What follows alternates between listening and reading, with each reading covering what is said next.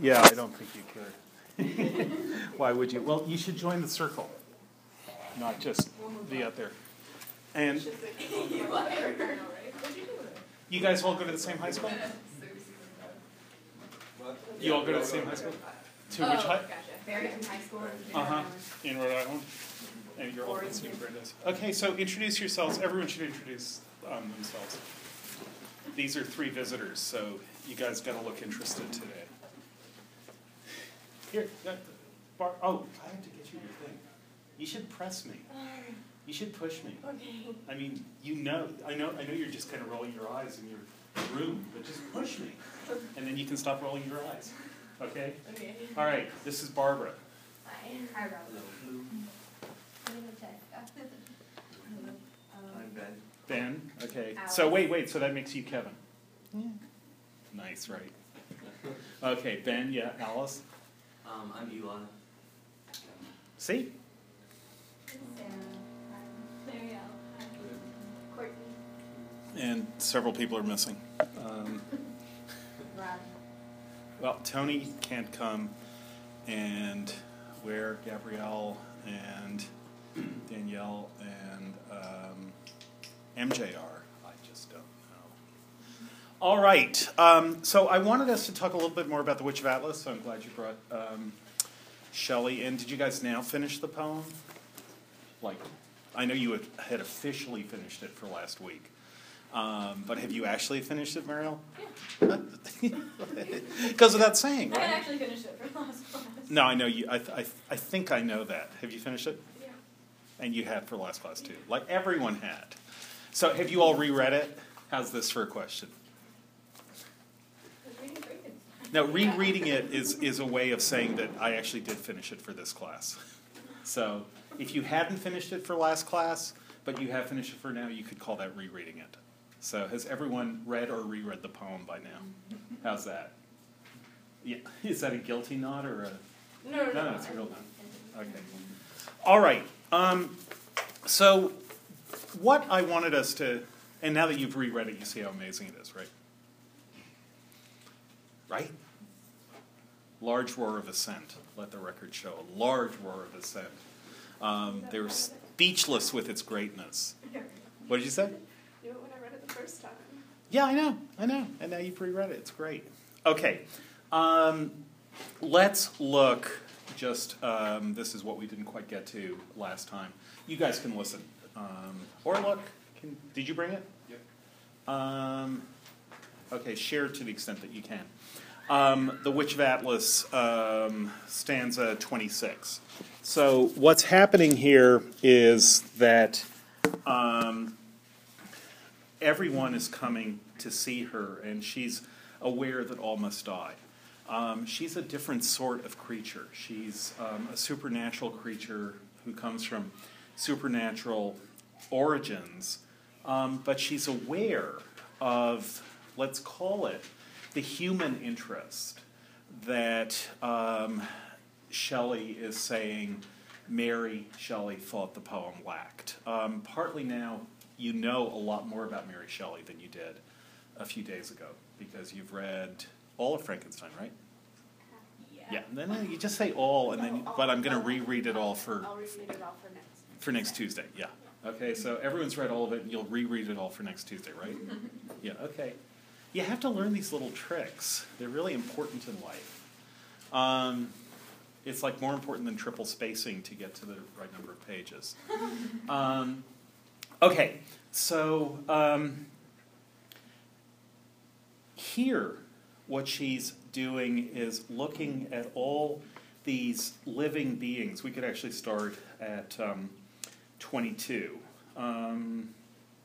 who come to see her, attracted by the vision of her beauty, or by the fact that she is a sort of visionary being, a being who represents pure beauty, the pure possibilities of beauty.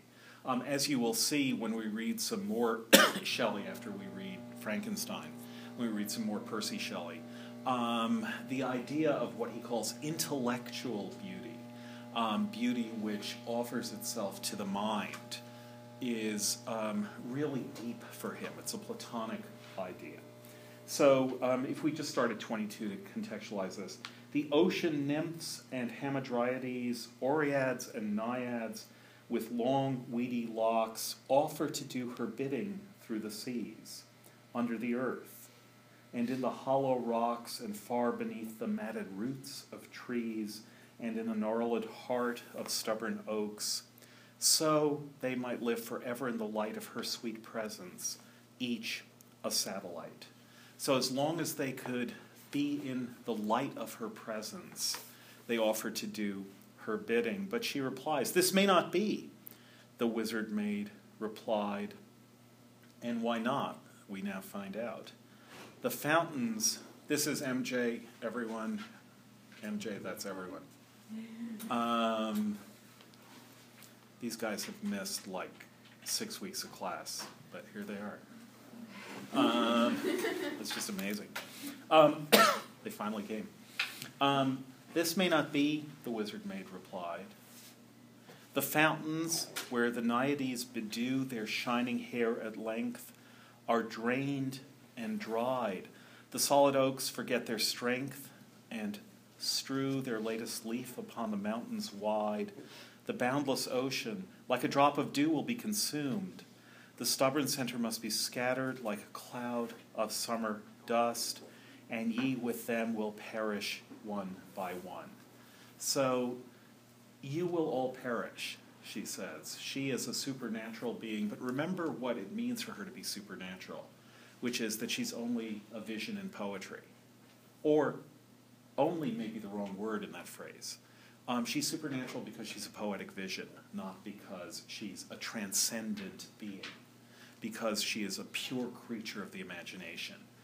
That's why Shelley says, content thee with a visionary rhyme. This is a vision and not something that is anything beyond a vision. But as a vision, it transcends reality. That's really crucial for Shelley, that the visionary, as he is trying to envision it, in trying to envision the visionary, he's trying to envision it as something that transcends the real.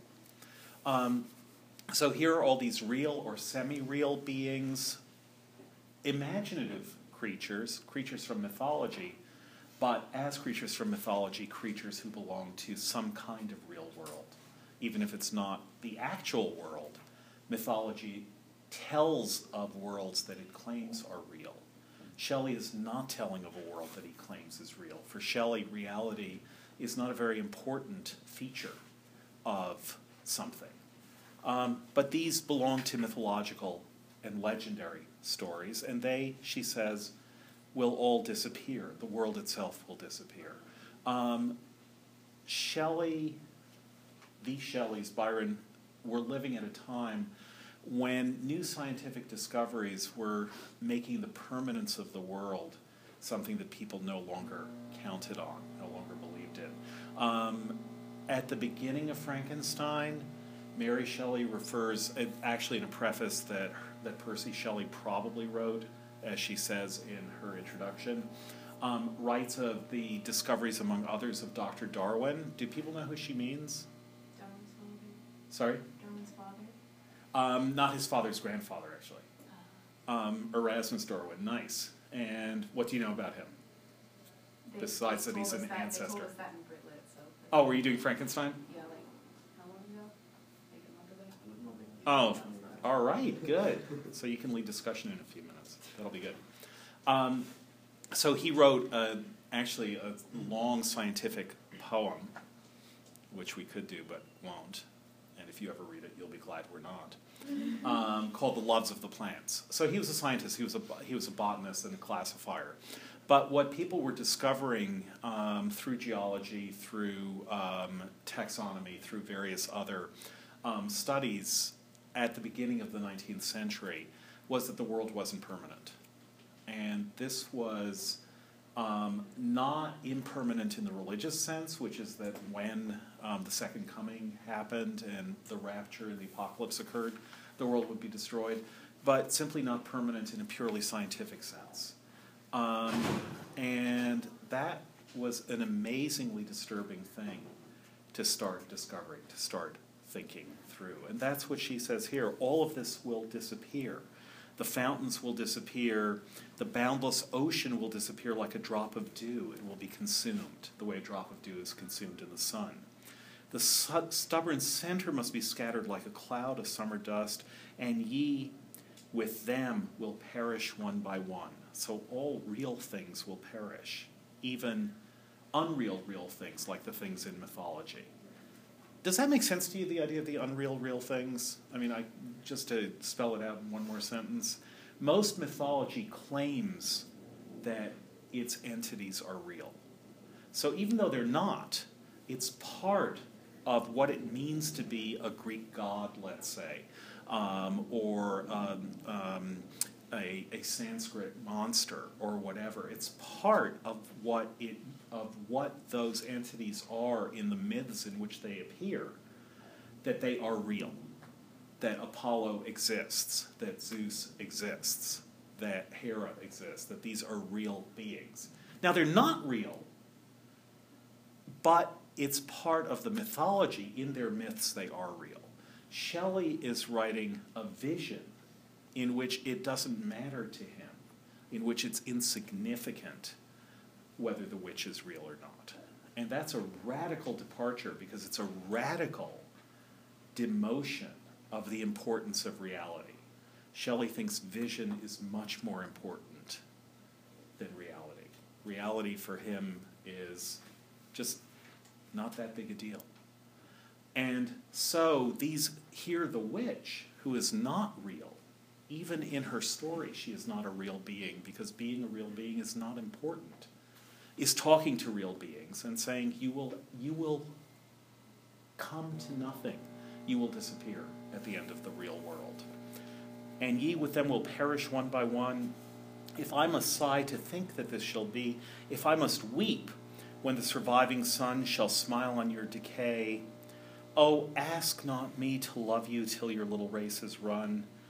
I cannot die as ye must. Over me your leaves shall glance. The streams in which ye dwell shall be my paths henceforth. And so, farewell. So she rejects them. She spoke and wept.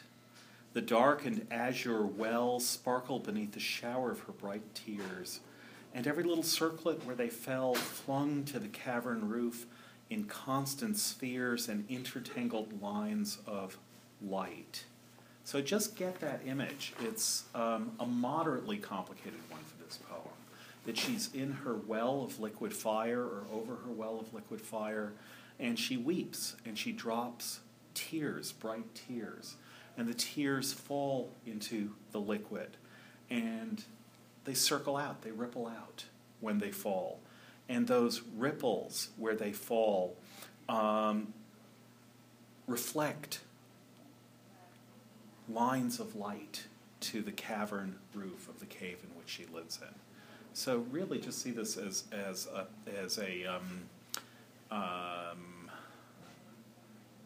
who is it who did Howl's Moving Castle? Yeah, see, you can imagine this is a Miyazaki animation. It's that sort of vision that you're getting here. A knell of sobbing voices came upon her ears from those departing forms, or the serene of the white streams and of the forest green. So they leave her, and she hears the knell of their sobbing voices.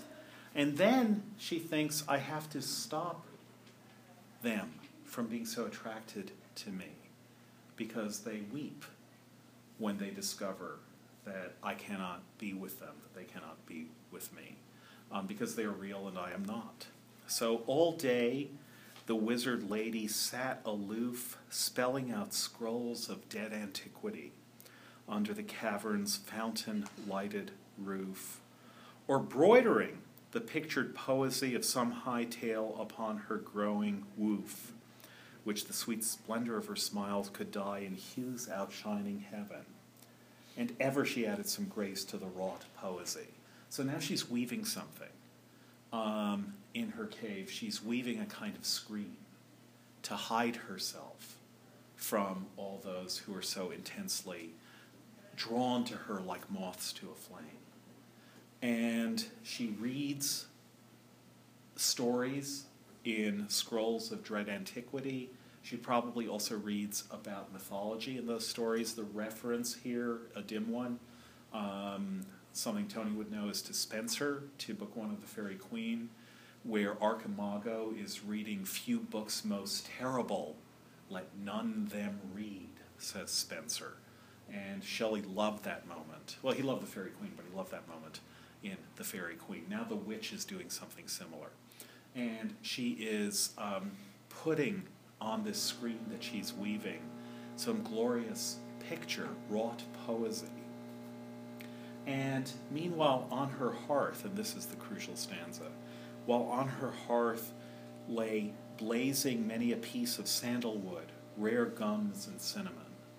So she has a fire, and in it what's burning isn't just ordinary wood, but this amazingly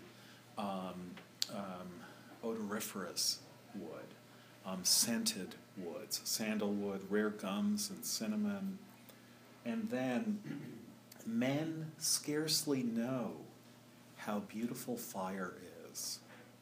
Each flame of it is as a precious stone, dissolved in ever-moving light. And this belongs to each and all who gaze upon. The witch beheld it not, for in her hand she held a woof that dimmed the burning brand. So she's holding her screen and she doesn't see the fire because the screen is preventing her from seeing it. But the crucial lines, and just think about this line, men scarcely know how beautiful fire is. Each flame of it is as a precious stone dissolved in ever-moving light. So what does it mean to say men scarcely know how beautiful fire is? What does that say about, just think about this for a moment, because it's a very Shelleyan line. If you get this, you get a whole lot of Shelley.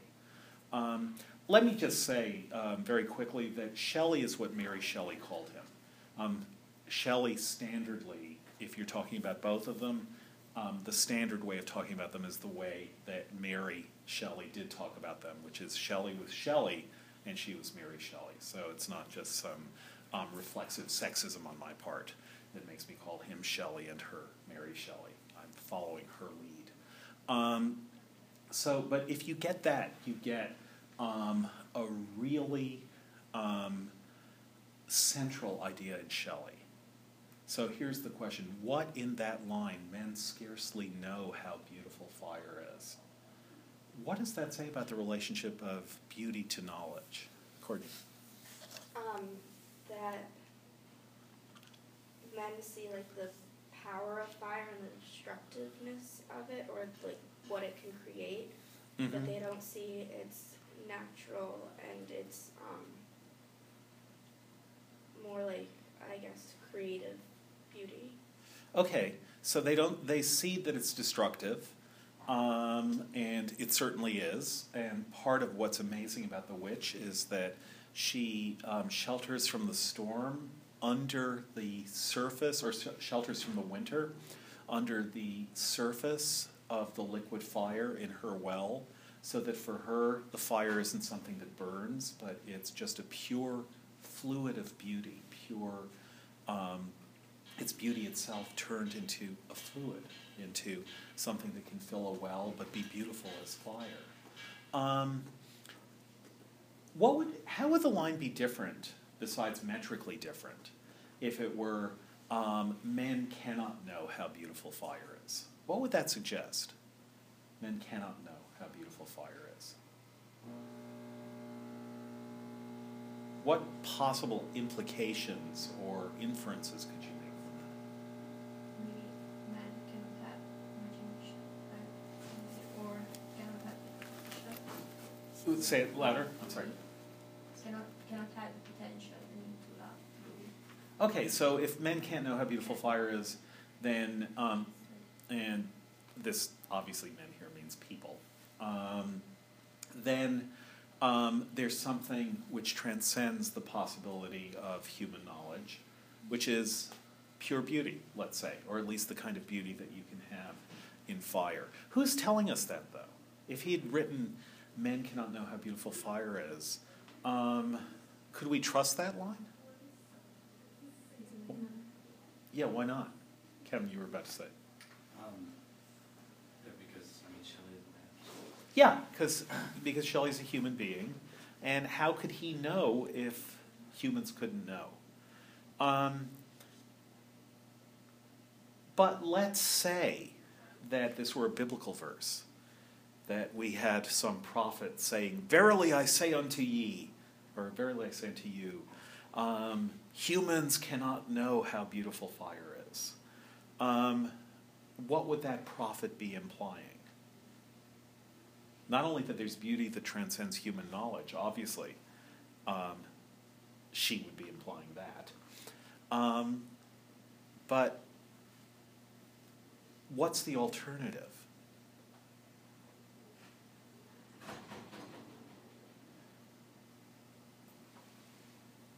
Why would someone say that? Why would a prophet say that in the Bible?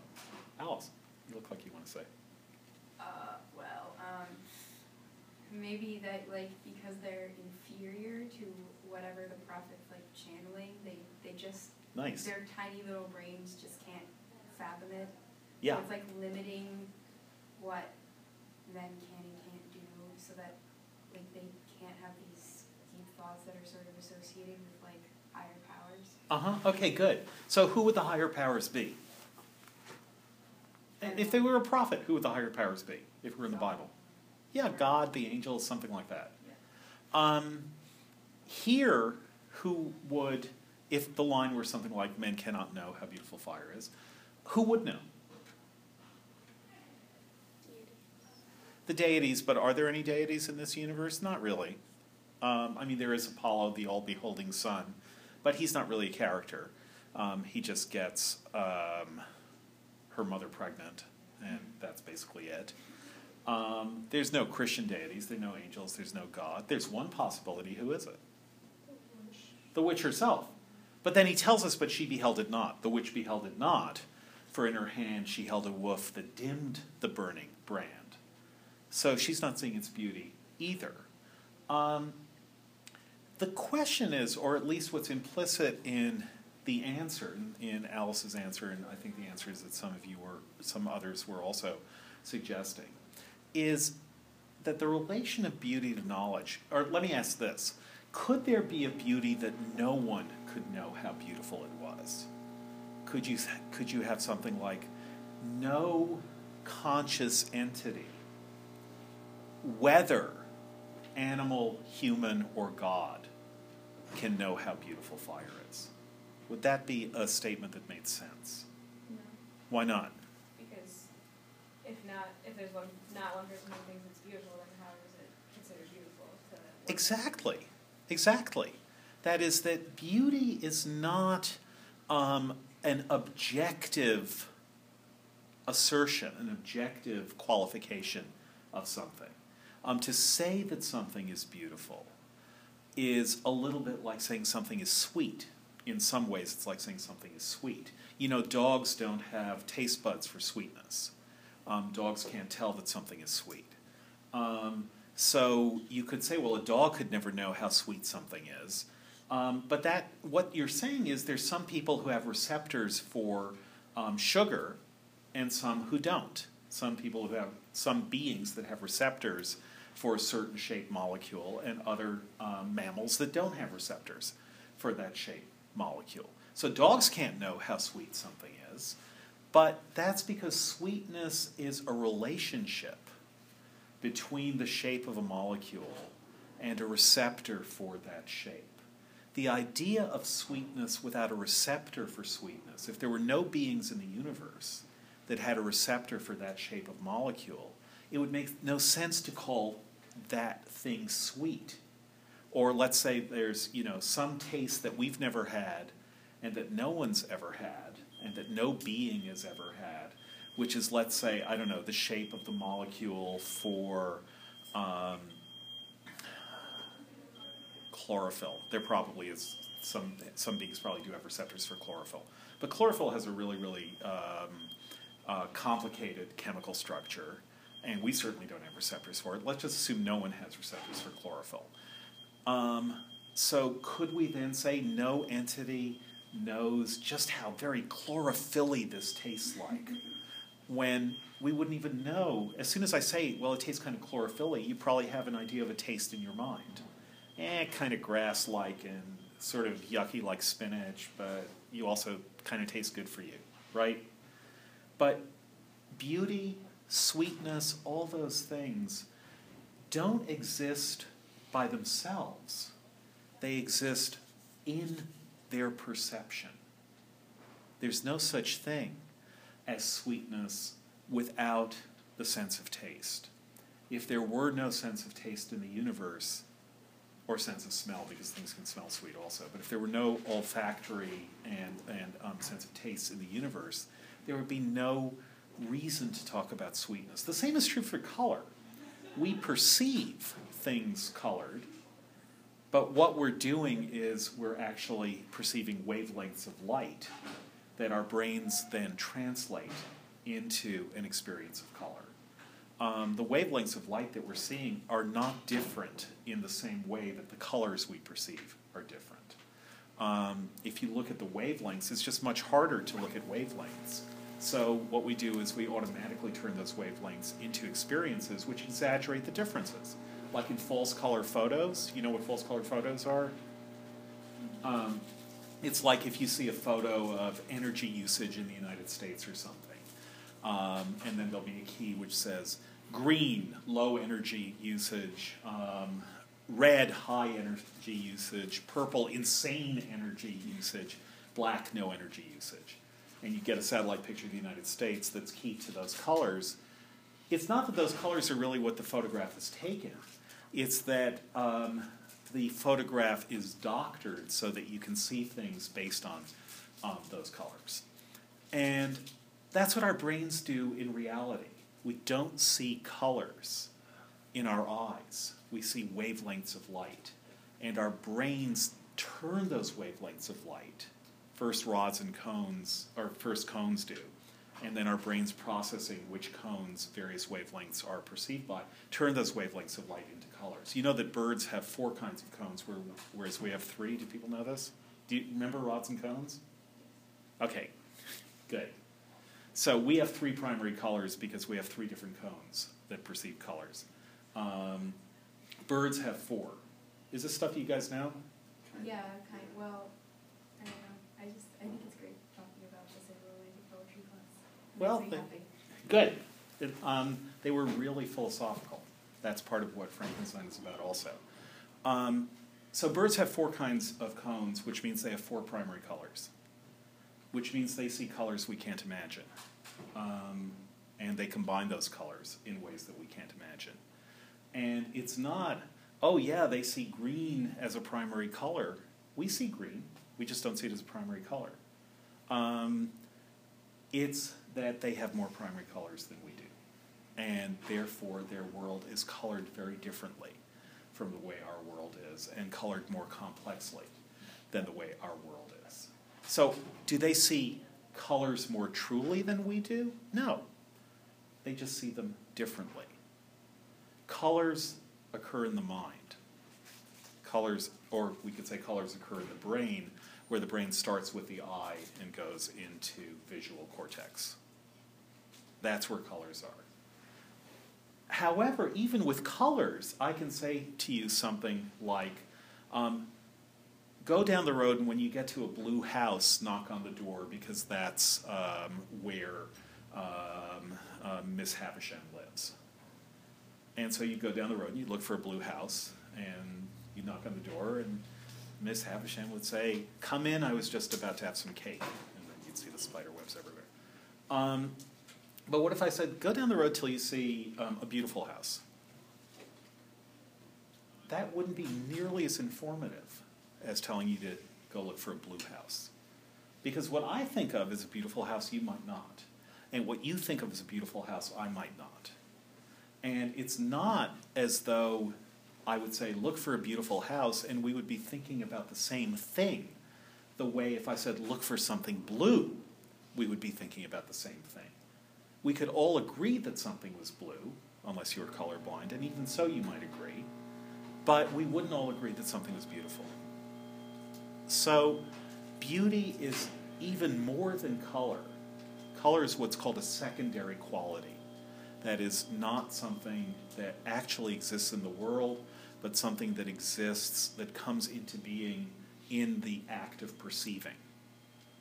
But beauty feels like a tertiary quality. It's not even a secondary quality. Beauty is in the eye of the beholder, as people say.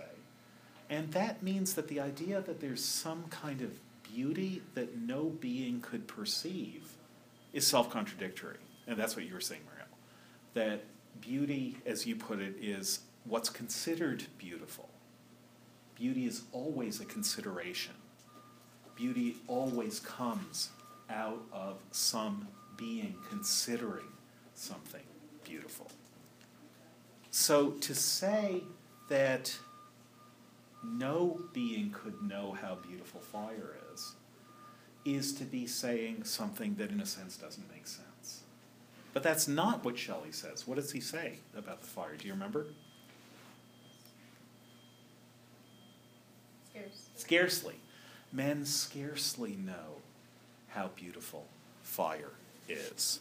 So what difference does that make to say scarcely rather than don't? Men scarcely know how beautiful fire is. Each flame of it is as a precious stone dissolved in ever-moving light. Yeah.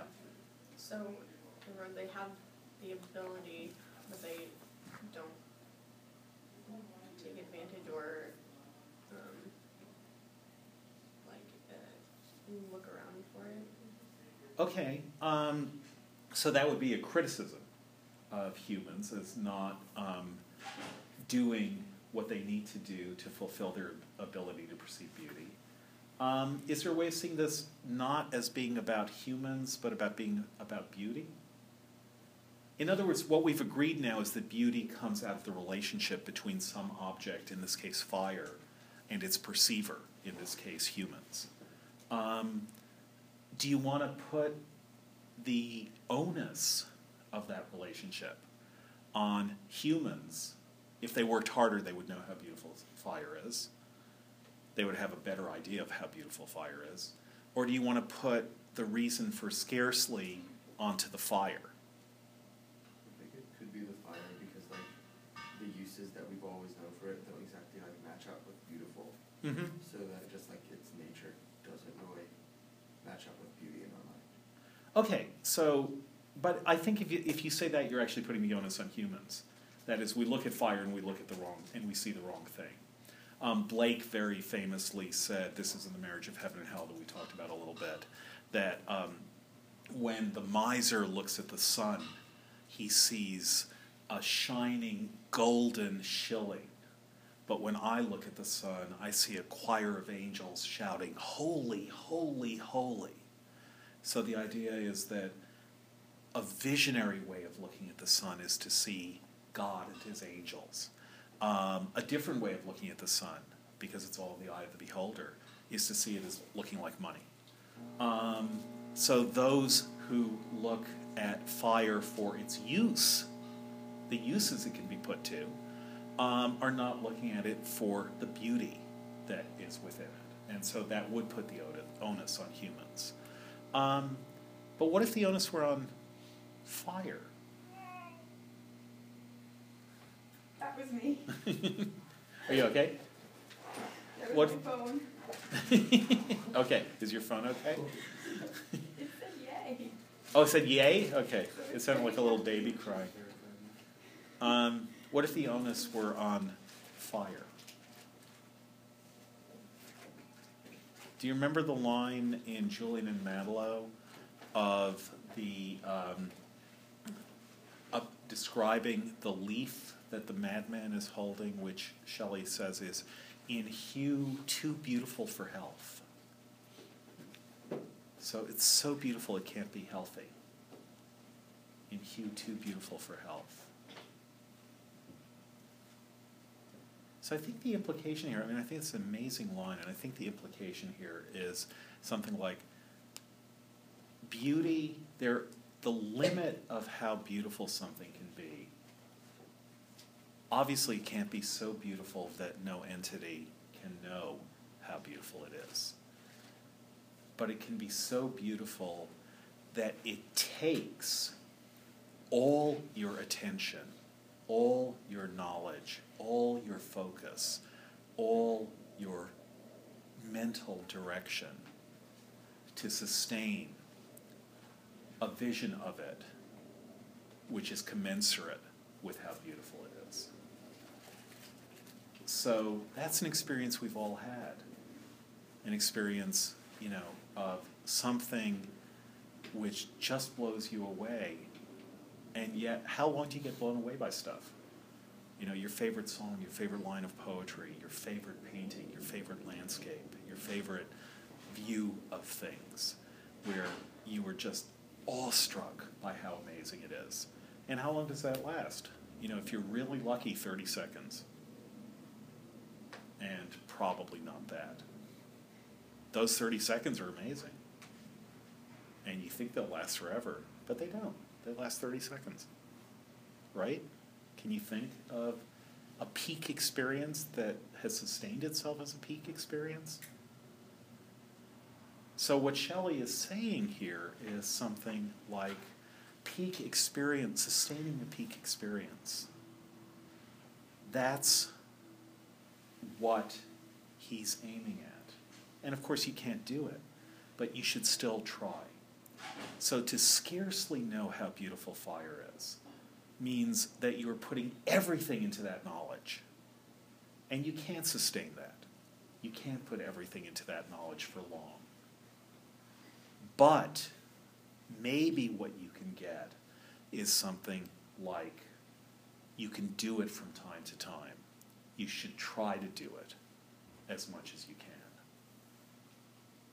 What he's describing here is what he's always trying to do in his poetry, which is to get as fast as he can to peak experiences, and then to try to sustain those peak experiences as long as he can.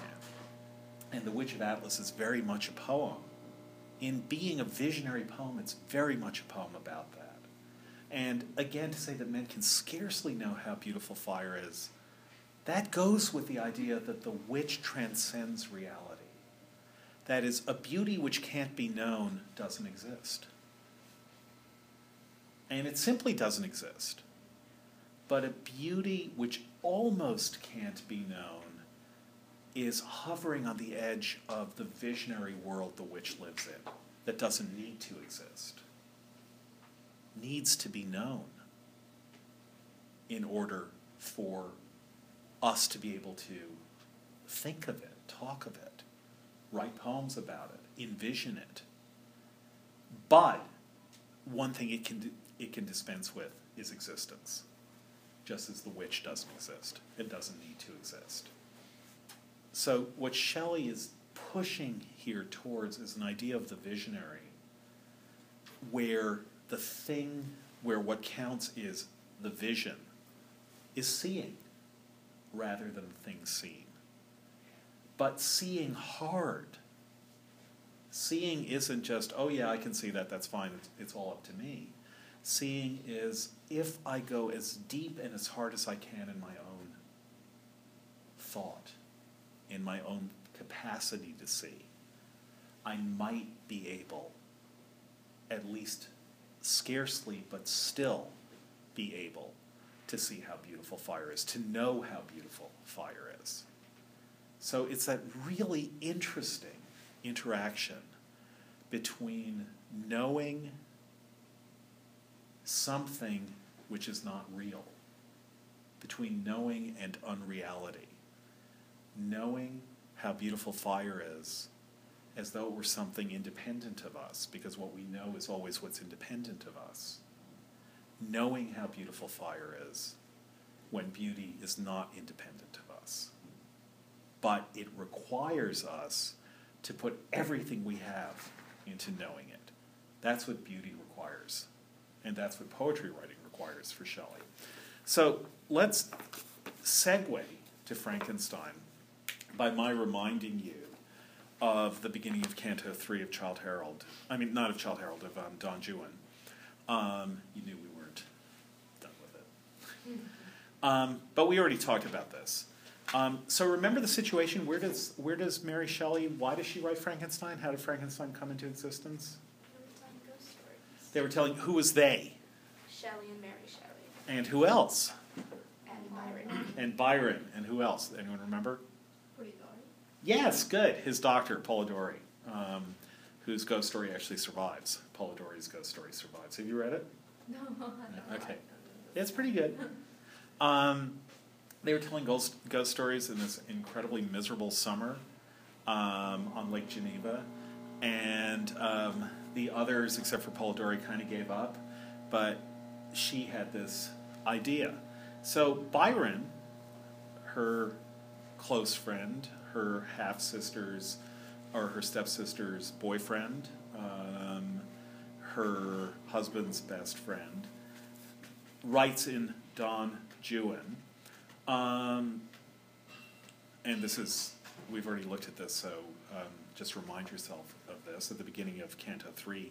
He who grown aged in this world of woe, in deeds, not years, piercing the depths of life, so that no wonder waits him, nor below can love or sorrow, fame, ambition, strife, cut his heart again with the keen knife of silent sharp endurance. He can tell why thought seeks refuge in lone caves, yet rife with airy images and shapes which dwell still unimpaired, though old, in the soul's haunted cell. So that should sound almost like an inspiration for the Witch of Atlas. That idea, that thought seeks refuge in lone caves, yet rife with airy images, and shapes which dwell still unimpaired, though old, in the soul's haunted cell. That sounds like the description of the witch, done in 3 lines and not nearly as intense as Shelley's description, but you can see that they think alike. So what does that mean? What does it mean for thought to seek refuge in lone caves, as Byron is describing it? 'Tis to create, and in creating live a being more intense, that we endow with form our fancy, gaining as we give the life we image, even as I do now. So we endow our form our fancy. We imagine something, and then we give it a form. We don't just let the imagination flicker through our minds, but if we're poets, we try to arrest it and give it a form and create an entity, a fictional entity, out of it. So, and that's what poetic creation is. Do people know what poesis means in Greek? This is the kind of thing you always learn in college. What the verb poein means, from which our word poet comes from? Shape, create. To shape or create, yes. So the poet is a maker, a creator.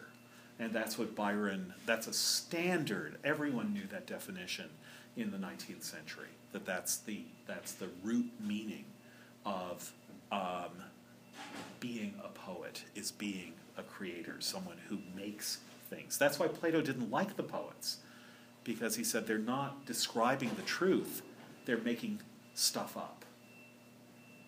But that is what the poets saw as their glory, is that they weren't restricted to the truth, but could create things for themselves.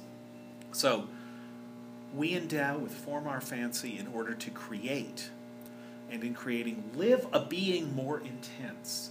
So somehow creation gives us a more intense being. Writing poetry not only gives intensity to the creations that poets make, but they themselves live a being more intense. So 'tis to create, and in creating live a being more intense, that we endow with form our fancy, gaining as we give the life we image. So we image a life, we create a fictional character, bring it to life, and we gain that life itself from the very entity to which we give that life to, even as I do now. Here he's talking about Don Juan, but he's also talking more generally about all poetic creations of poetic beings. What am I? Nothing. But not so art thou, soul of my thought.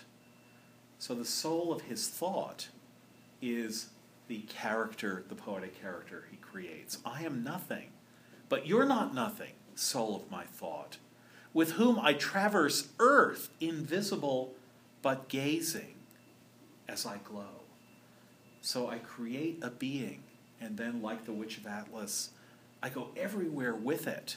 I am invisible, but I gaze, I look at my being traversing the earth, with whom I traverse earth, invisible but gazing as I glow, mixed with thy spirit, blended with thy birth, and feeling still with thee in my crushed feelings' dearth. So even though my feelings are crushed, I no longer am capable of feeling that reality has anything for me. By creating a poetic figure, I can gaze with its eyes, imagine its experience of the world in which and for which I create it. And that gives me back the life that I give to it. So you can see this as a description of what Percy Shelley is doing in The Witch of Atlas. But what else can you see it as? Who else is creating beings? He said, putting Frankenstein on the top of the pile. Dr. Frankenstein. Not a doctor. People always say that. So the real mistake about Frankenstein is to call the monster Frankenstein. But the very subtle mistake about Frankenstein is to think that Victor Frankenstein is a doctor. Those of us who have PhDs, he's not. He's a student. He's the pale student of unhallowed arts, but he never gets his doctorate. With good reason. I mean, the guy's very destructive, if you think about it. Yeah, so that's what he's doing. Okay, so how far did people get in your first reading? Where will you reread from? Let's put it this way. I got to the end of this volume. The end of the first volume. Okay. So should we do some plot summarizing? A little? Sure. Okay, go for it.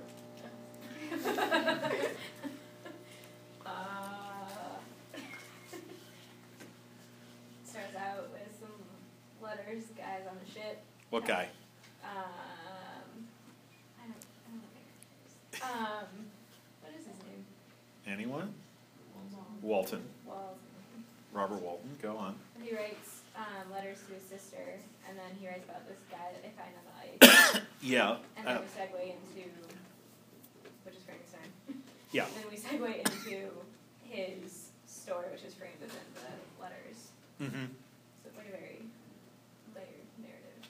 Yeah, so we get the letters that he's writing his sister. What's Walton looking for? The North Pole.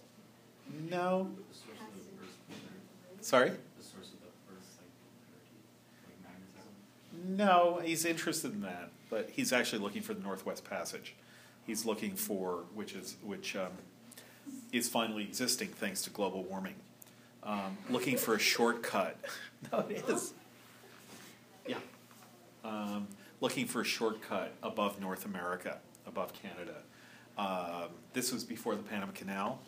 So in order to sail from Europe to Asia, if you sailed westward, you had to go around South America and back, and especially if you wanted to go from the east coast of North America to Asia, you had to sail all the way down below South America and then back up. So people had this idea, Henry Hudson was one of the first, that there might be a way to find waterways that would take you past North America to the north. Hudson thought what's now called the Hudson River might have been that. So the reason it's called the Hudson River is he sailed way up the Hudson until, to his unspeakable disappointment, the water turned fresh. Because the Hudson is salty. Do people know this? Do you know the Hudson River? The Hudson is salty all the way up to the Tappan Zee Bridge. it's still salt water. And so he sailed all the way up to where the Tappan Zee Bridge is now. And then the water started turning fresh, and he realized that this wasn't open water to the Pacific Ocean. Same with Hudson Bay. If you know where Hudson Bay is in Canada, that was another attempt to find a way to the Pacific without going around South America. So that's what Walton is doing also. People really wanted to find a way around North America that didn't involve having to sail practically to the South Pole to get around the Americas. And so that's what Walton is looking for. So then he meets Victor Frankenstein, who starts telling him his story. And later, someone else is going to tell a little bit of the story too. But who would that be? The monster, good guess. And he's also going to tell Victor some of his story. That is to say, Victor, when he finds the monster, have people gotten to that part? So he seeks the monster. Okay, well, that you guys have. He seeks the monster and finally confronts him. And I guess there would be a spoiler alert here, which I've already slightly spoiled for you. The monster can speak. He's not like the monster in the movies, just saying. And the reason that he can speak, the way he's learned to speak, if you don't know it yet, how many people have ever read the whole thing? So most of you do know, but you don't know. Did you know he could speak? I found out he could speak. Did you get that far? In the Alps, right? Yeah. Yeah, Mont Blanc. Yeah. Yeah, okay. And do you know how he learned language? He stayed at the house. In the hovel? And it was Eden from the inhabitants. I thought you said Eden, which was a great idea. I did too. Yeah, no, it was Eden where he was hidden. That's right. Okay, no, He it was- Eden. He was hidden in Eden. Okay. Yeah, And that's and- great. I love yes, the and fact he that you said it listened that way. to it was a grandfather who had this, who was blind. Uh-huh. And he thought he had this sort of storytelling going on, right? Why? And Do you remember? Or Kevin, do you remember? Okay. Why is it that there's a language lessons being given that the monster can eavesdrop on? Okay, maybe because the son's wife Uh-huh. was foreign. Yes, Okay. and rescued. Okay, and so she has to. So she has to learn French. Remember, this is all French. And naturally, the monster can listen to these lessons, and because he's got superhuman intelligence, that's a crucial fact about the monster, is that he has superhuman intelligence.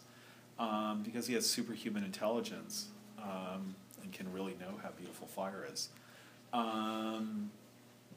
he is able to pick up these lessons very, very quickly. He also teaches himself to read. And what books does he read? Yeah, of all things. Presumably a French translation of Paradise Lost? No, she didn't think it through. It all takes place in French, except she forgot that part. So, yeah, he learns about the world partly through reading Paradise Lost. Do you remember the other books? Louder? Ancient America. No, he quotes it. But that's not one of the books. Sorry? It's Victor. Yes, yeah. Yeah, like someone who hears a dreadful thing behind him.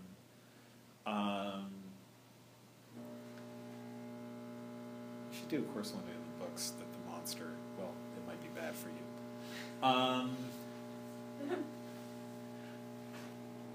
He learns to speak, and he also learns about the world. What does he learn about the world? Or what does he think he learns about the world? Everybody hates him. Okay, well, he finds that out when he goes outside. And people come after him with, whoa, fire. But he also stacks the firewood. Why is the old man blind? It matters to the plot, right?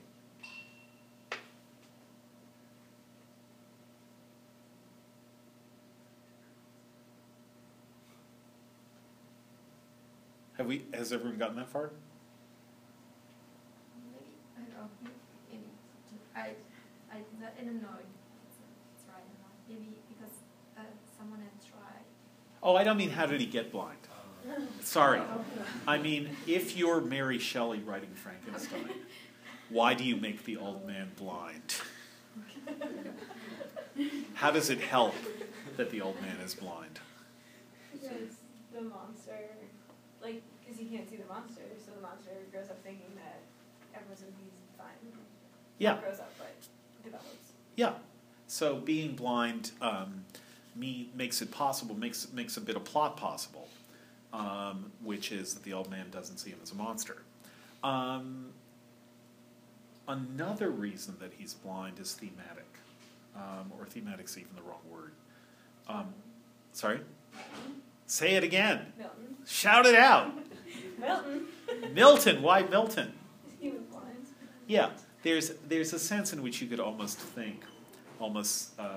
see that the old man is the presence of Milton in the book. Milton gives you the epigraph of the book, remember?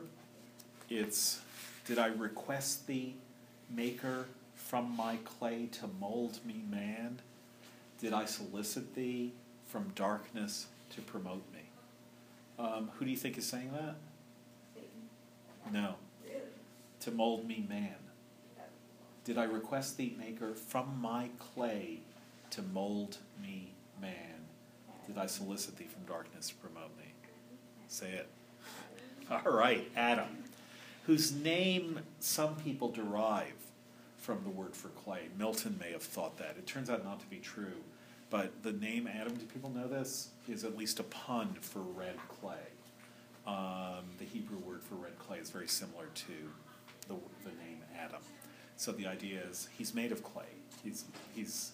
Are you guys giving each other significant looks because you agree or disagree? No, just biblical puns. Biblical puns, always fun? Yeah. Yeah, okay. So who's he talking to? Yes, good. Hence maker or poet. Ooh.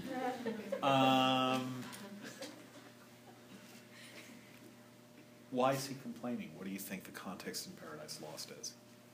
When he gets kicked out. Yeah, they've eaten the fruit. Now he's being punished, and he's saying it wasn't worth. I didn't ask to be born. Something that everyone will say at some point in their lives, at some point in their childhood. I didn't ask to be born. Why am I being punished when I never signed up for this? They didn't say to me, do you want to be born? And I said, why, yes, actually I do. Why is that impossible? In other words, think of this question, did I request thee, maker, from my clay to mold me, man? That's a rhetorical question whose answer has to be no. Even if you knew nothing about the prehistory of Adam's relationship to God, how do you know that he didn't request to exist? Created. Yeah, because you can't request to exist unless you already exist.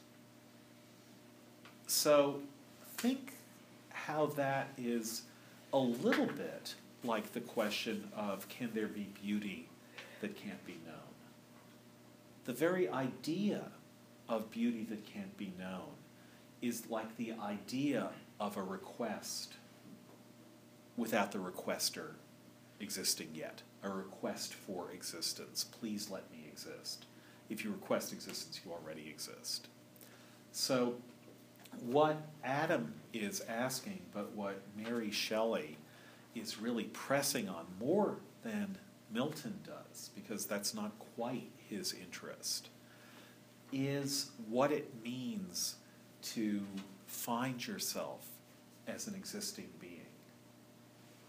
what it means not to have any say in your existence, what it means to be a conscious being when that is something that comes, that is the most central part of you, and yet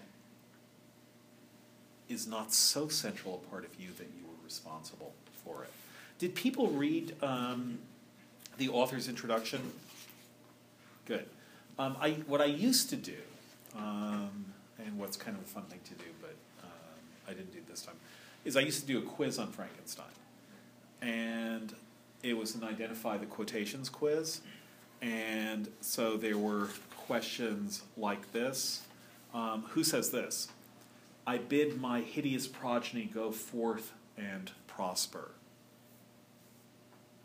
Who does that sound like? Sorry? It sounds like Victor. So what I used to do is do a 10-question quiz with all the questions coming from the author's introduction, all the identify the quotes coming from the author's introduction. Because what it's worth noticing about the author's introduction is how intentionally, she's writing this 12 years later, so what's happened in the meantime, the author's introduction is October 15th, 1831, when the third edition of Frankenstein was published. In the meantime, 9 years earlier, her husband had drowned. So she wrote Frankenstein that summer while they were all living, not that happily, but reasonably happily together on the shores of Lake Geneva. 5 years later, or 4 years later, her husband drowns. Now here's a new edition of Frankenstein coming out. And she writes, and now once again, I bid my hideous progeny go forth and prosper. I have an affection for it, for it was the offspring of happy days, when death and grief were but words which found no true echo in my heart. Its several pages speak of many a walk, many a drive, and many a conversation when I was not alone, and my companion was one who, in this world, I shall never see more. But this is for myself. My readers have nothing to do with these associations. So what she's saying is she wrote this book before she knew what she was writing about. She wrote this book, which is a book about such things as death and grief, before she'd experienced, or that's at least what she's saying in 1831, before she'd experienced death and grief. As though she could write about those things, as though anyone could only write about those things if they hadn't really experienced them. That's one of the strange paradoxes about literature, which is the greatest writing about death and grief tends to come from people who are imagining it but haven't experienced it. Because once you've experienced it, the idea that writing could offer you some way of dealing with it becomes much less convincing. Death and grief seem, or are, much deeper human experiences than writing can counter. Now, that's not always true. There are plenty of people who do write really deep and powerful and serious works out of the experience of death and grief.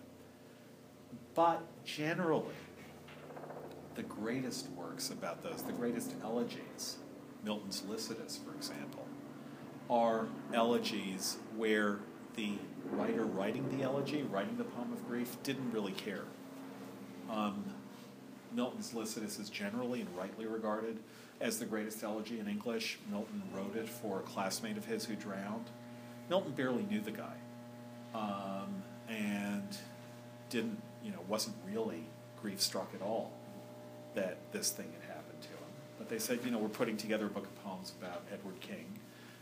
He drowned. Would you contribute a poem? You're a pretty good poet for someone who's 23. And Milton said, sure. And then he wrote this amazingly great elegy. But if he'd really cared, it's very doubtful that he could have written it. And she's saying something similar here, that she could write this book because these were words that found no true echo in her heart. They weren't, to go back to the distinction we were making in The Witch of Atlas, they weren't real. They weren't real things for her. They were imaginary things, death and grief. And yet, for her, even though it's the offspring of happier days, it's still a book that she now, as a reader of her own work, a decade and a half later, she thinks the book really is about death and grief. So she was able to write about death and grief before she'd experienced those things. But she says that it was the offspring of happier days when death and grief found no true echo in her heart, because the book is about death and grief. And now the death and grief in the book do find a true echo in her heart. So, what does that mean? That is that what I'm asking you to do, the reason I did this quiz, where all the questions came from the introduction, but all applied to the book as a whole, is what I'm asking you to think about is how to map her relationship to her hideous progeny. What does progeny mean, anyone? Offspring. Her relation to her hideous progeny. And she's obviously making that joke intentionally. It's not, oh wow, we've seen something that she didn't realize. How do you map her relationship to her hideous progeny onto the story that Frankenstein tells? So what is the analogy? The way, I think they don't ask these questions, in fact I know they don't ask these questions on the SATs anymore, but back in the day, a typical SAT question would be, grung is to ladder as blank is to wheel. And possibilities, what is it? Spoke. All right, yes.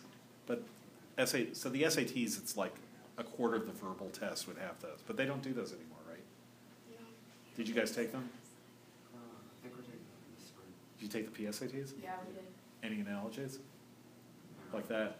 No, there were no analogies. Yeah, are you glad? I bet. They'll probably like overthink all of them. Sorry? They'll probably like overthink all of them. Yeah. Analogies are to SATs like anchovies are to pizza. Make sense? I don't know. Depends whether you like anchovies or not. It also depends on whether you like analogies or not. It also depends on whether you're going to be confused by the fact that anchovy and analogy start with A-N and end with Y. But, okay, so here's the analogy. Victor is to the monster as Mary is to her book. How does that help, if you think of Victor and the monster and their relationship, how does that help us understand what she's saying when she says that she wrote this book when death and grief found no true echo in her heart? I mean, Victor was really excited about the monster and like all the discoveries he was making, and then it turned sour. And then, I mean, it's the same thing with the book. Like, she was probably really happy that they were all writing these ghost stories, and she like wrote this book, and then all of a sudden, like, her husband died, and just reminded her of that, and she couldn't get away from it. Okay, so in the same way that it's the offspring, you could say, of a certain kind of thoughtlessness, which is what she said, the offspring of happier days, that is, days when I didn't really think deeply about death and grief, and could write about them because I didn't really think deeply about them. Victor, why does he create the monster? What is it that catalyzes his desire to try and give life to dead matter? What's his motive?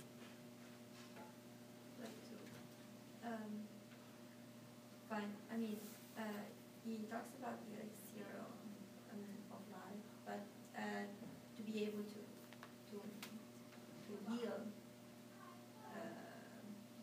Yeah, I mean, yeah, he has kind of like medical interest. Yeah. And Why? what gets him interested in that? Because he reads, right? No, I didn't get really. Can you repeat? Well, no. So he reads, and he's really interested in Paracelsus, and really interested in various alchemical experiments, and also experiments about galvanism and what lightning can do, and all those sorts of things. He's interested in Ben Franklin's experiences with electricity. But he also has personal reasons. Why is it that he's so appalled by death that he wants to counter it? Yeah, because his mother has died, and he's so horrified as a child by the death of his mother that he thinks, I would do anything. That's what first sparks, if you'll forgive the pun, sparks his interest in this. It's terrible that people die. I would do anything to bring her back to life. And that's not going to happen, but that's what... And, it totally doesn't happen. So many people die in this novel, and he doesn't bother to bring anyone back to life. But the idea that it's the fact of death, the horror of death, the awfulness of death, that first gets him going down the pathway of bringing the dead back to life, the pathway of these experiments. He knows what death is like. He knows what grief is like. So when she says that death and grief found no true echo in my heart, part of what she's saying is, I was writing about someone who was filled with grief over the death of those he loved, and who did what he did out of such grief. And the result of what he did was more death and more grief. So she was writing about stuff she didn't understand, you could almost say. Or you could do more than almost say. You could scarcely say. No, you could do more than that. You could say in full voice and with absolute confidence that she is telling us in her introduction that she's writing about stuff she herself hasn't experienced. Now, it's not actually quite true that she hasn't experienced this. Her mother died in childbirth when she was born. So she grew up without a mother. Do people know who her mother is? Wollstonecraft. And who is Wollstonecraft?